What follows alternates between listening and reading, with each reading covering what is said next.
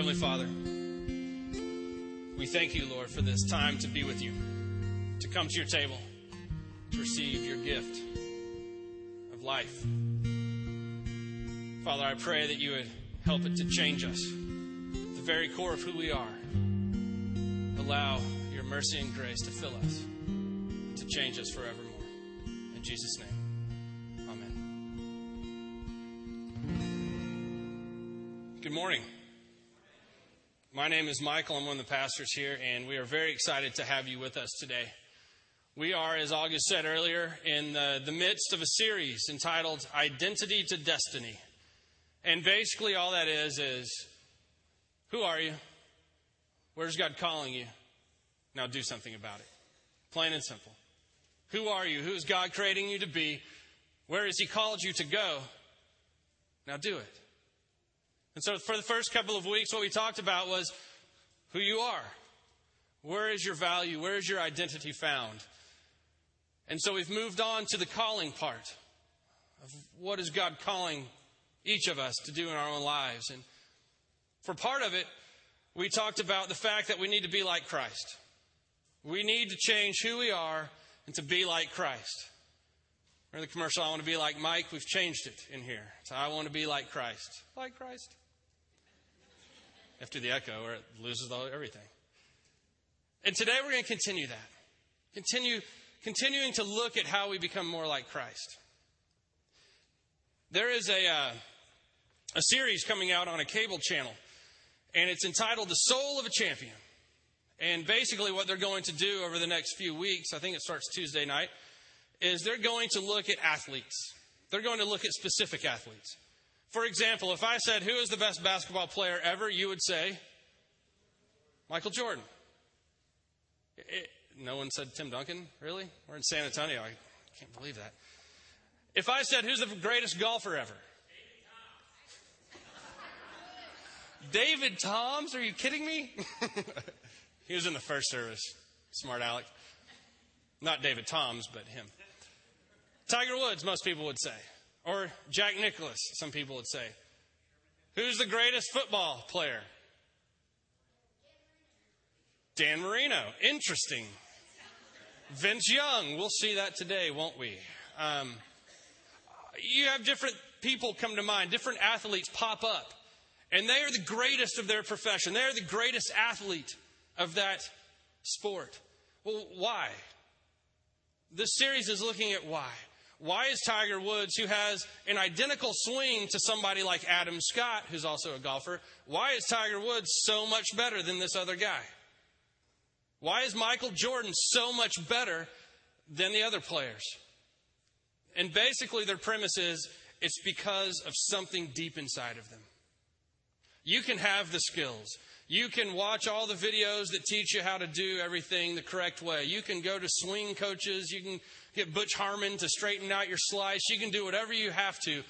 But if you don't have it inside, you won't be a champion among champions. It's something deep inside that shapes these great athletes. You know, Jesus told us the same thing. That it's something deep inside each of us that shapes us. It's something deep inside all of us, every single one of us, that is shaping who we are. Open your Bibles to Luke chapter 6. Jesus is talking basically about your behavior here, your outside behavior. And he's essentially saying the outside behavior that you have is changed and is shaped by the inside of your soul, by the inside of who you are. At verse 43, he starts and he says, a good tree can't produce bad fruit. And a bad tree can't produce good fruit. A tree is identified by the kind of fruit it produces. Figs never grow on thorn bushes or grapes on bramble bushes.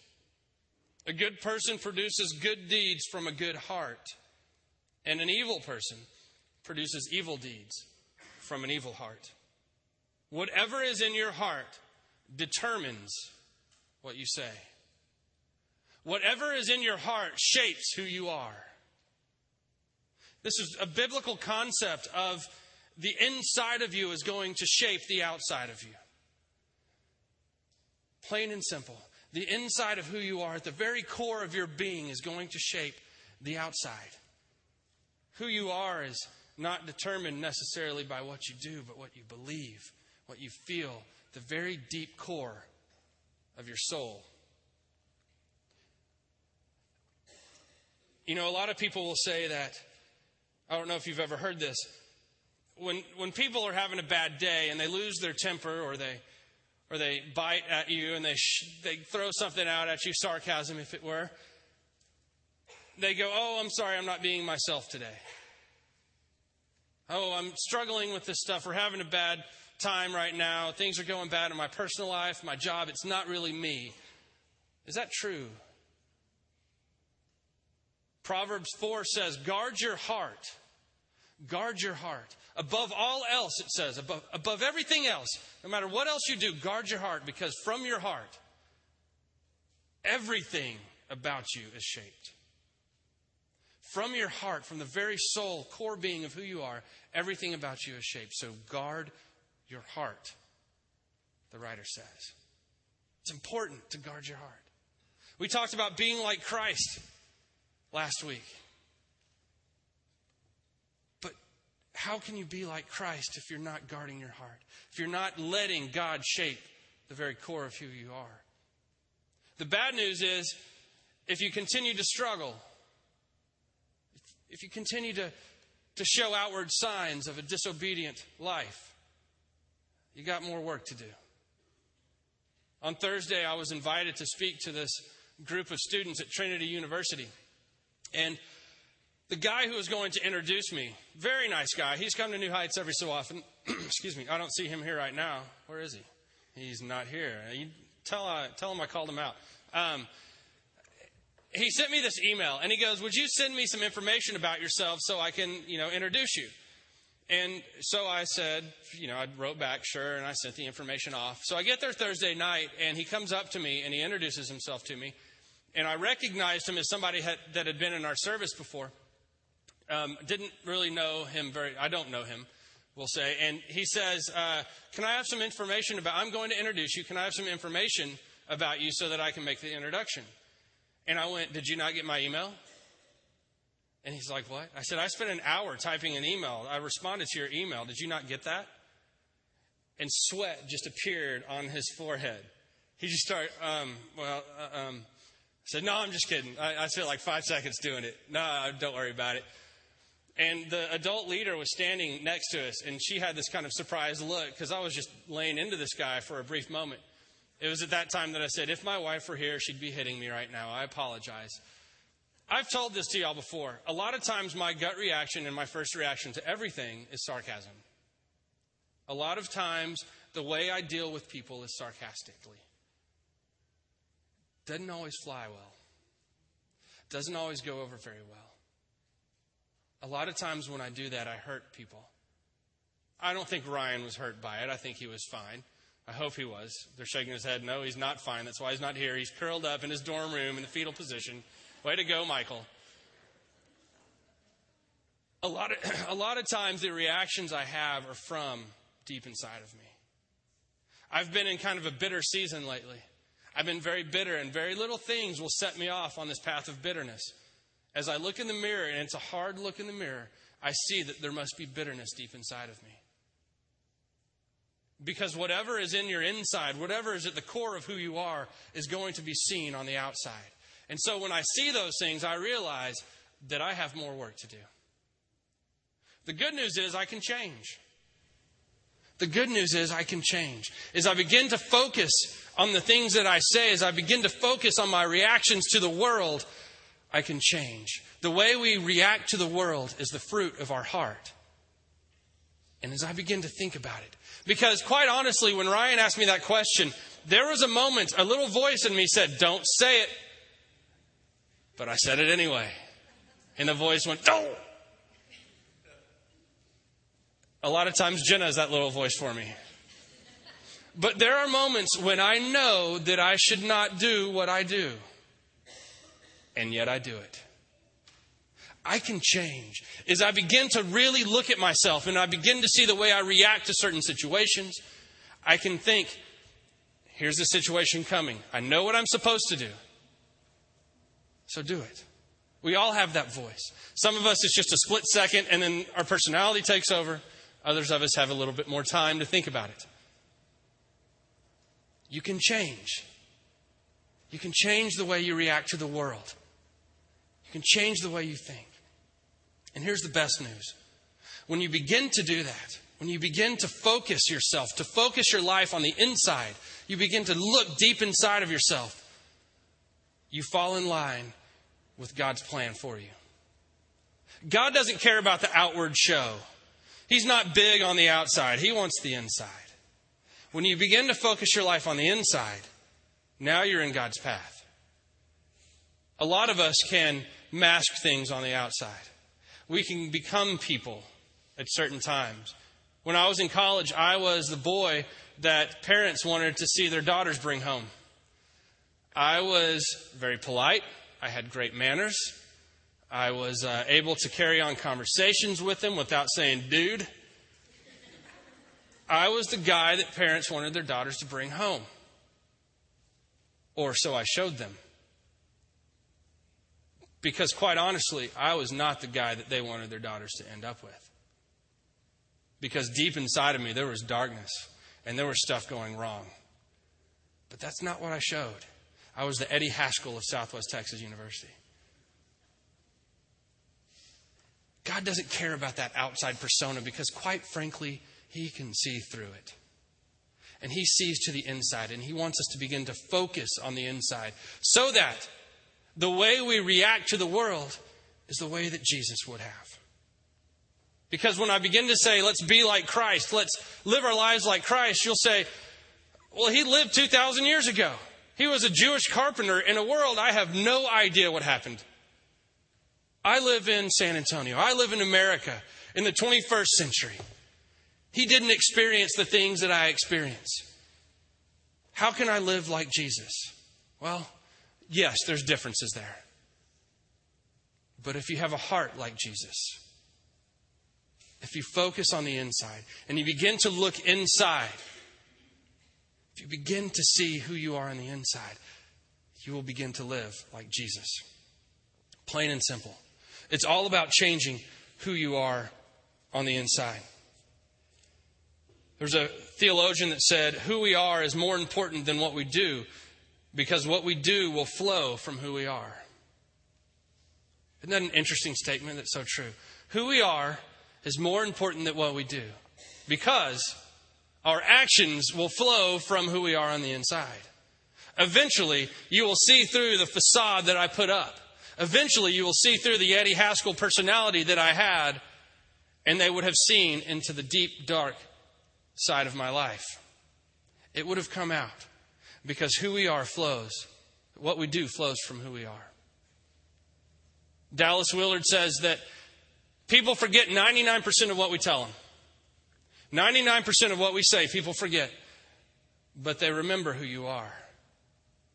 And they remember how you act. I think this is never more true than in the lives of parents. Parents will tell their children all sorts of things. They will give them all kinds of rules, all kinds of lessons, all kinds of laws that they lay down in their house. And their kids listen. But then they watch. Their kids watch. Children watch their parents and they see what they are doing. And a lot of times, if it doesn't go with what they say, they hold on more to what they do. What's the phrase? Actions speak louder than words. Who you are on the inside is going to determine who you are to the world. How do we do it? How do we change who we are? How do we change who you are on the inside? General Chamberlain, who is a general of the Gettysburg era, said that we don't know what the future is going to hold. We can't do anything about it. But we can change, or we can affect who we will be when that future comes. Whatever situations may come your way, you can't control, but you can control who you are. How? I mean, that's easy for me to stand up here and say that. How? How do you really change who you are at the core of your very being? Well, the first thing I would say, and I heard David say this at the 8:30 service, is don't try this at home. On MTV, on that wonderful, wholesome program that's coming out with their second movie right now, they say, do not attempt any of these stunts at home because serious injury or death may occur. Well, no kidding, idiots. Don't do this on your own. You have to allow the Holy Spirit to guide you. You have to allow the Holy Spirit to come into your life and to help shape who you are. Because it's not for the faint of heart. Because there are trials and there are tests. Refined by fire, we become. So as you allow the Holy Spirit to come into your life, then you step forward. And what do? 4 words for you. Head, heart, hands, feet. Head, heart, hands, and feet. When you walked into a synagogue in the early centuries, you did a ritual bath. You took a ritual bath. You walked in, there was a little bowl of water there, and you would splash water on your head to cleanse the thoughts that you had been having. You would splash water on your heart to cleanse the decisions that you were making. On your hands to cleanse the actions that you took. And on your feet for the path of life that you were on. Head, heart, hands, and feet. One of the rabbis described this by saying, the way of sin starts with the head. You begin to think things. You begin to think a certain way. You begin to read stuff or to hear stuff, and it shapes your mind. And when you do that, you begin to start making different decisions. It starts changing your heart. And once those decisions start to be made, you take action on them. And then when you do that enough, it becomes a way of life. So he says, let's change it. Change the way you think and everything else will follow. Change the way your mind works. Change the things that you read, the things you watch, the things that you listen to, and the rest will follow. If you begin to shape your mind, you will shape your heart and you'll shape your life. In Proverbs it says, as a man thinks, so is he. Paul writes to the Philippians and he says, think on things that are true and right and honorable and noble, and the God of peace will be with you. In Romans 12, he says this, be transformed by the renewing of your mind. It starts with your mind. If you want to have the heart of Jesus, you must have the mind of Jesus. You must know what Jesus knew so that you can be changed at the very core of who you are. I've told you all this before back in February when we did a series and we talked about this. When I was going through the process of becoming a Methodist pastor, they have you take this test, this personality profile to see if you fit the personality of a pastor. To let you know I failed. Hello, here I am. I didn't fail, but they had concerns with some things. And here's the state of... I'm going to hear about that later. Here's the state of my mind when I took that test. When I took that test, I was sitting at our kitchen table in Fort Worth, and I was watching Law and Order, an episode of Law and Order. I don't know if y'all remember me telling you about this. I was a Law and Order junkie for a while. I mean, it was like my crack. I had to have my fix of Law and Order. Because quite honestly, you can have Law and Order's on 24 hours a day on some channel. There's somewhere you can find an episode of Law and Order. And so my wife hates that that sound they have. She hates that sound. And I would just really watch it. I would watch it. And, it's TV and I don't buy into it. But I found myself being changed by it. I found my personality getting a little darker. I mean, what are they dealing? Murder. They deal in murder and crime and the darkness and scum of society. And I would watch these things. And I would start feeling that way. And I'd start dreaming weird dreams at night. And I would become a little more bitter about myself. And while I was taking that test, I was watching Law and Order. And I was in that mind. And my heart was following. And so I wasn't necessarily answering probably the way that they would have wanted me to. What you put into your mind is going to filter through the rest of your body. What you put into your mind is going to shape who you are. What do you watch on television? What do you allow your children to watch on television? I'm scared to death of horror movies. I'm 32 years old. I'm 6'2". I'm a fairly large man. I'm scared to death of horror movies. I don't like to be in the water, in an open body of water by myself. My family grew up with a ski boat. I learned to ski when I was 3 years old. I've been skiing all my life. I've been on boats all my life. If I'm in a lake by myself, it freaks me out. I can't do it. I have all these things that are shaped in my mind, and I know where they come from. My evil brother and sister really tormented me as a child. My parents will hear this later. They get the tape of the 11 o'clock service, and you know it's true, Mom and Dad. But I have these things that were shaped in my mind as a child, and they filter through me. And they still exist today. These things that I know are stupid and silly. Silly things that continue to go through my life. What do you watch? What do you listen to? What do you read? The things that you put into your mind are going to eventually shape your heart. They will shape what you do. They will shape your life. What did Jesus do? He spent time in the Word. Because he was a Hebrew boy at the time he would have memorized the Old Testament. Memorized it. Someone could have said, go at chapter 1 of Genesis, and he would have started and gone through. He knew the Scripture. He spent time in the Scripture. He taught it. At the age of 12, he was found in the temple teaching it to those who were older than him. He lived his life constantly taking in more and more of God, constantly taking in more of the Scriptures. When the devil took him out to the desert for temptation, where did he go? Scripture. Scripture. It was all about the Word, knowing the Word. Knowing the Word, believing the Word, and allowing it to shape your life. Now, I don't know the Word as well as some people. You can say, what's in 1 John chapter 1? And I'm like, I don't know. But if you start me off on the story, I'll know it. If you tell me a story about a woman by a well, I can tell you the story. I can tell you everything about it. I can tell you what Jesus did. I can tell you what she did. I can tell you what the disciples did. I can tell you all about it. I don't know it as well as some, though. How much do you read the Word? How much do you allow it to shape your life? Are you in the text?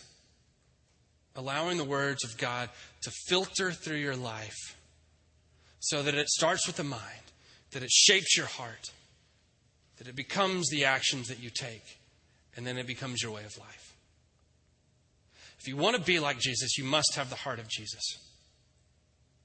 If you want the heart of Jesus, you got to have the mind. You have to read the Scriptures. They're boring at times.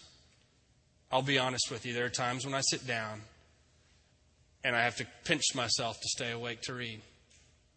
There are times I sit down and I don't understand what I just read. I have a seminary degree. There are times I sit down and I'm like, whatever. I plow through it. But then there are moments of glory and wonderment when I read the Scripture and it comes alive to me. There are moments that something I read before that meant nothing to me at the time comes to my mind at a later date. And I remember the words of God. I know that a lot of people don't read the Bible because it's the Bible. Because it's hard to read. Because it's different. Because he begat. There's so many different translations out there of texts that you can grab. Read the Bible.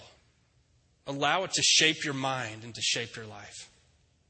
If you want to truly be like Jesus, read the Word of God. Plain and simple. And I guarantee you that your life will never be the same. I guarantee you. It's not a money-back guarantee. It's a life guarantee. Read the text. It'll change your world. Let us pray. Heavenly Father, we thank you and praise you for this incredible gift of your words, your wisdom that you so freely give to us, that you offer to us in different forms, that we can hear your words. God, give us the discipline to take the time to make those words a part of our life. That we might spend time in the Word so that it would shape our mind and shape our heart, our actions, and our life forever. God, we thank you and praise you for these words. In Jesus' name, amen.